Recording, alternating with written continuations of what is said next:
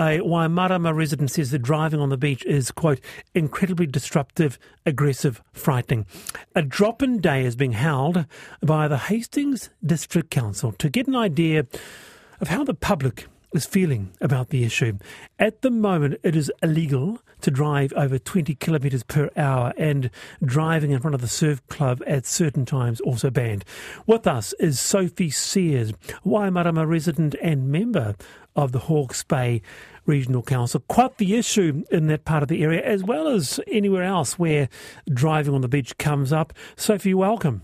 Kia ora, thanks. What's been your experience of people driving on the beach? Well, they definitely do it. And they definitely do it over 20 k's an hour as well, Wallace.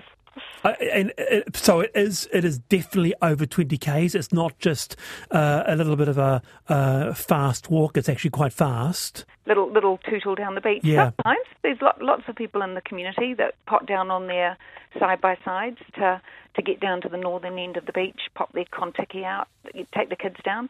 And then there's also a whole group that come with their dirt bikes or their utes to have a blat on the beach, do donuts, have fun. I mean, it is fun, that's for sure. Well, that's the problem, and that's the issue. It is fun. And I was talking to a person, actually, I happened to be talking about, he said, what are you talking about? He goes, driving on the beach. He says, that's what I do. I said, why do you do it? Because he said, it's absolute fun. It's freedom.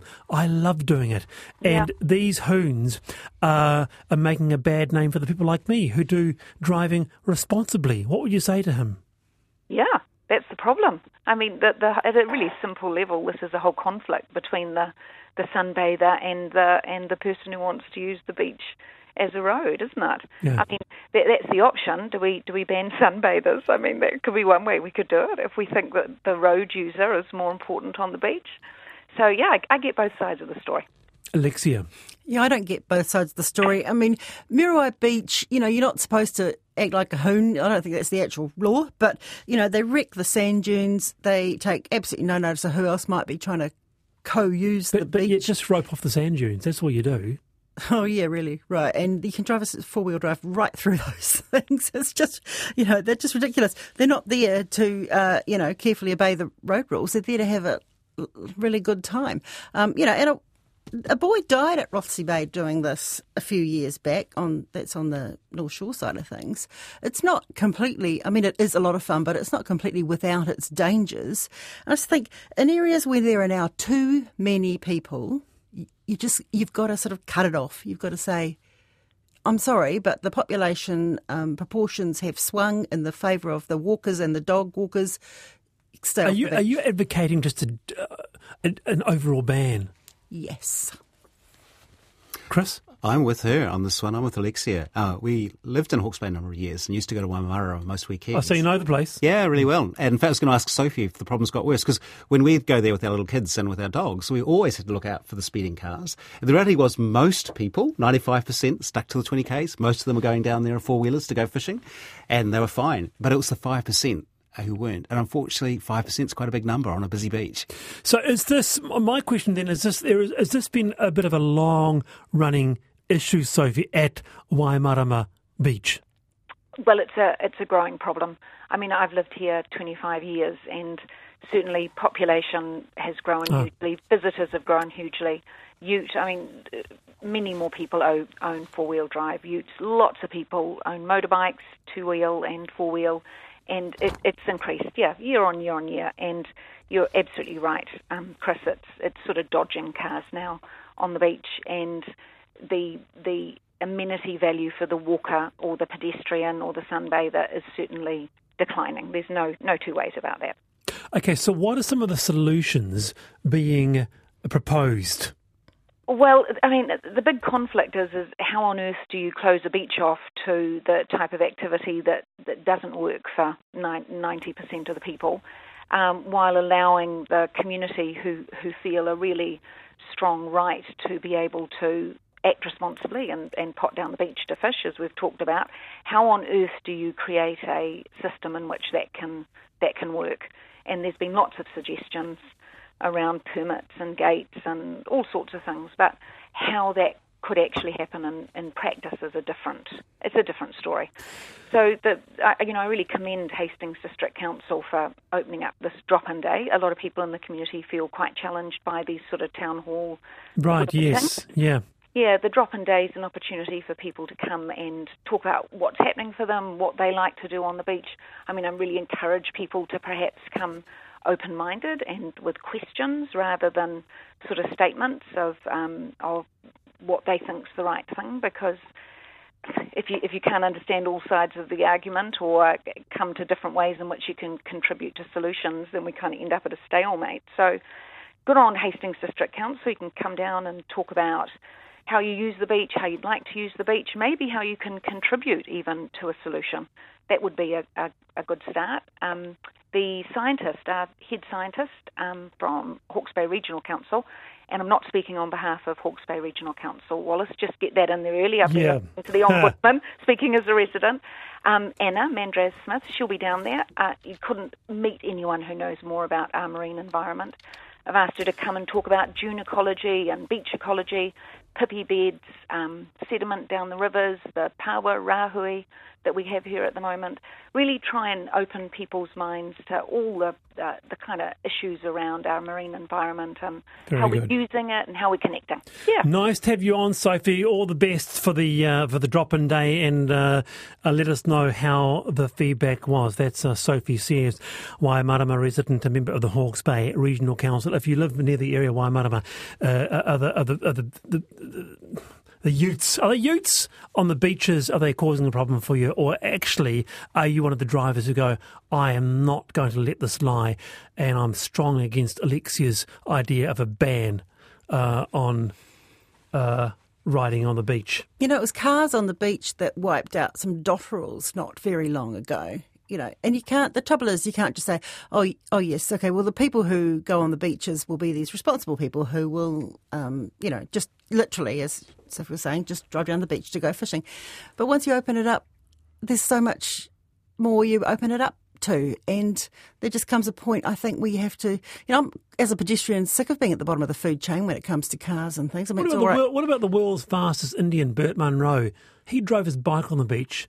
He became a legend by driving on the beach. What about people like that? Well, there's always room for that, I suppose, in the Cargill. The beach was probably a bit quieter than Waimarama now. That's the other issue. It's a much busier beach than... Another one here says, just another angle on smoking. Good job on smoke-free changes. I support all of them were forced on us. It broke up community clubs. It broke up New Zealand culture. It's robbery, hypocrisy, punitive council culture, abusive, and worse, the anti-smoking prejudice causes surgery to be denied to us smokers. As a smoker, I am sick of subsidising you lot when I can't get the help I need that would let me live longer. Good on you. So I can't see the logic in it, but... Yep. Yeah. There you go. That's from Ian. So thank you, Ian, for your point there. Nice one. All right. So the panel poll, the Snap panel poll, I asked whether or not you supported the idea, because it's going to come up in this term, the move to a 4-year parliamentary term. That's what Chris Luxon wants to do with the support of National Act. 66% of you said yes to 4 years. So there it is. That's a big turnaround, Wallace. In 1990, 69% of New Zealanders said no. There you go. So there's been a big shift in sentiment, if that's the case. But wouldn't you hold that referendum and then say it won't happen till the next term, so they're like, it won't benefit me personally? You would think that, wouldn't you? So there would need to be some kind of period before it came into place. Yes, 66%, and no to 4 years at 34%. The panel are NZ National. Now, turning our attention to Gore briefly, where all is still not well in local government. They might be the country music capital.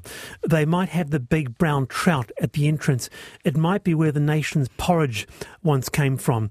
But politics, not well. In the past year, internal ructions have led to the Mayor and the Chief Executive not speaking, 2 petitions calling for the Chief Executive to leave not being tabled, votes of no confidence, resignations and requisitions.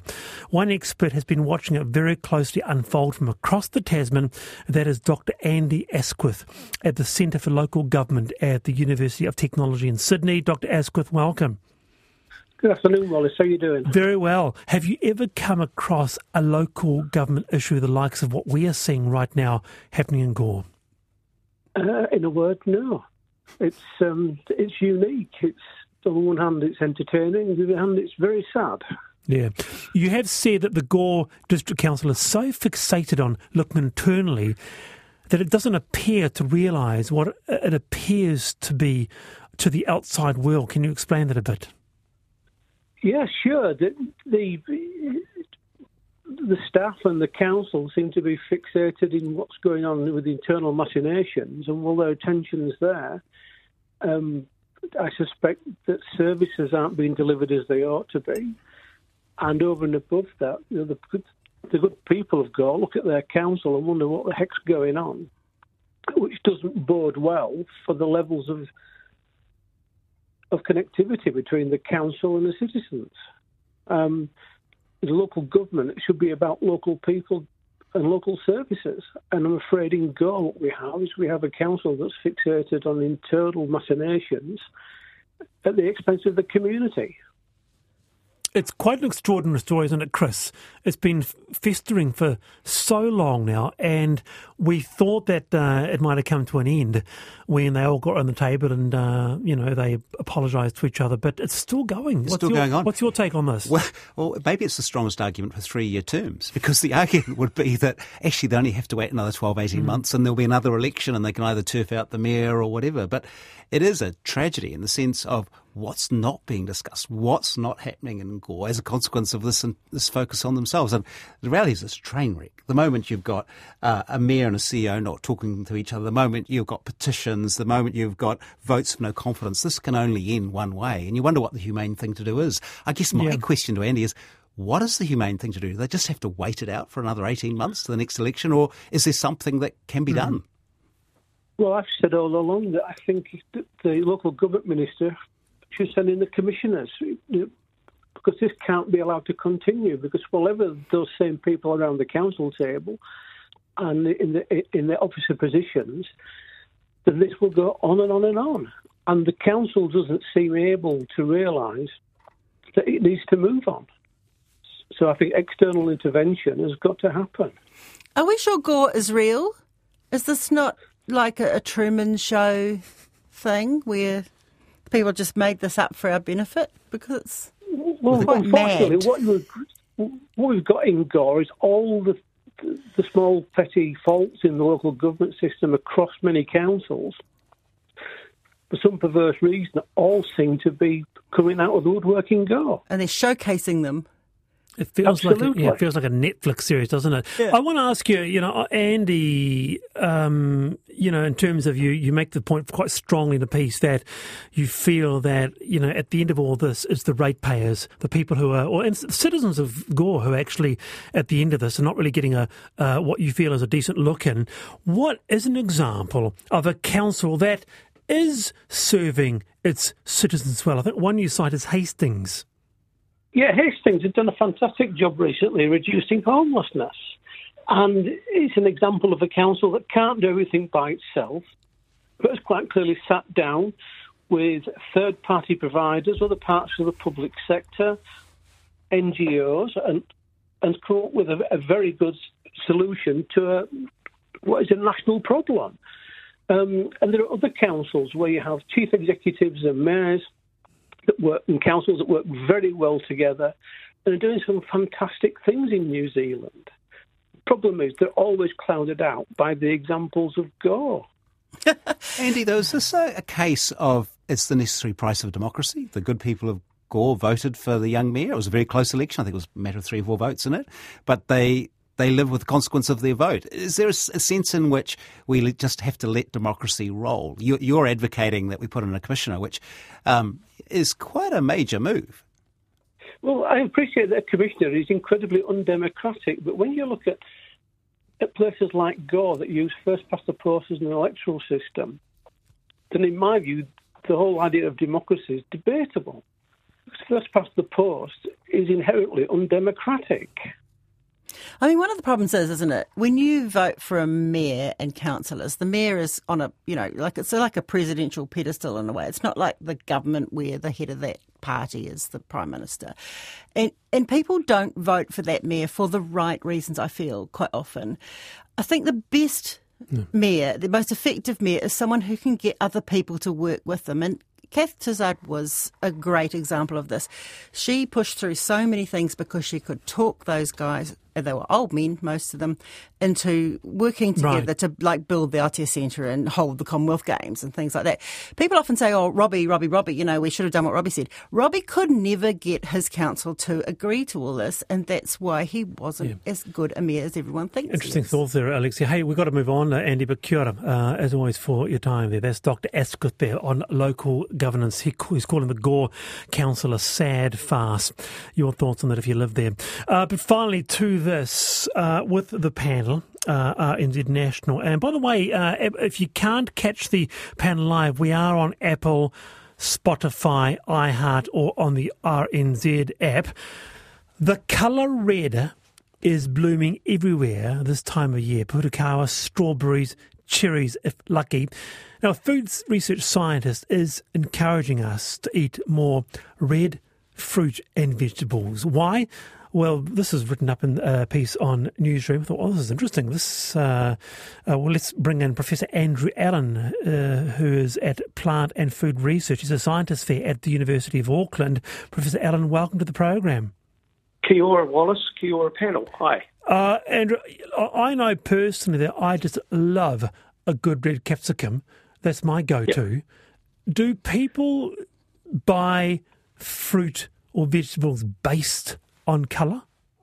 Yes, they buy with their eyes. Unless, unfortunately, they're colourblind, which is, we always have to admit that red-green colourblind is one of the most common conditions. But effectively, they're purchasing something because it looks great. And the other thing to remember is they'll buy it again next weekend when they go back to the supermarket based on a really good experience. So it's got to deliver everything. But the first thing off the rack, the first cab off the rack is what does it look like? And red... The red compounds in our fruit and veg are good for us. They attract us to buy them, and that's a good thing. Did you know this, Alexia? I didn't know this. I thought this is all sort of influencer stuff, but this is actual information that red, they have specific benefits. Well, isn't this why when we used to have this Eat Your Greens program, and then someone said, no, it should be Eat Your Colours? Eat your colours, exactly. 5 plus a day. 5 portions of fruit and vegetables a day if you can hopefully afford it. And this time of year, prices are going down because it's in season. And I just encourage everyone to get into it. We're very lucky that our festive season is over the growth season of some of our major crops. Well. Eat your colours. That I didn't know. Or did I say it? Someone, my producer said, eat your rainbow fruit or whatever it was. Yeah. Andrew, remind us what each colour does in terms of health benefits. Well, for the plant, they're all essential, of course, but they're offering us a gift. If it's a fruit, they want us to spread their seed. So they're offering us a nutritional gift. And the anthocyanins that colour red are antioxidants. They reduce inflammation in a number of conditions. There's the carotenoids, which are in Wallace's capsicum, which are vitamin A, which is essential. If you don't have that, then you start to get quite sick. Chlorophyll carries a benefit to it. It carries iron and magnesium. So it really is a gift of nutrition that we receive when we purchase and then repurchase some of those products. And red, Professor Allen, has specific benefits. Yep. We've done trials using mouse models to show that a bright red apple is better for you than an apple that has only white flesh and little anthocyanin. So there are specific benefits from the red compounds. Well, Alexia, of all the years of the detail, I bet you didn't know that. Well, I had some inkling. I do work for Newsroom, so Yeah, true. Okay. Probably not a good time to buy Granny Smith. And checks cost 20 cents. I mean, Fair when enough. my dad had cancer, the doctor said, grapes, purple grapes, you should. Oh, is that right? Yeah. Yeah.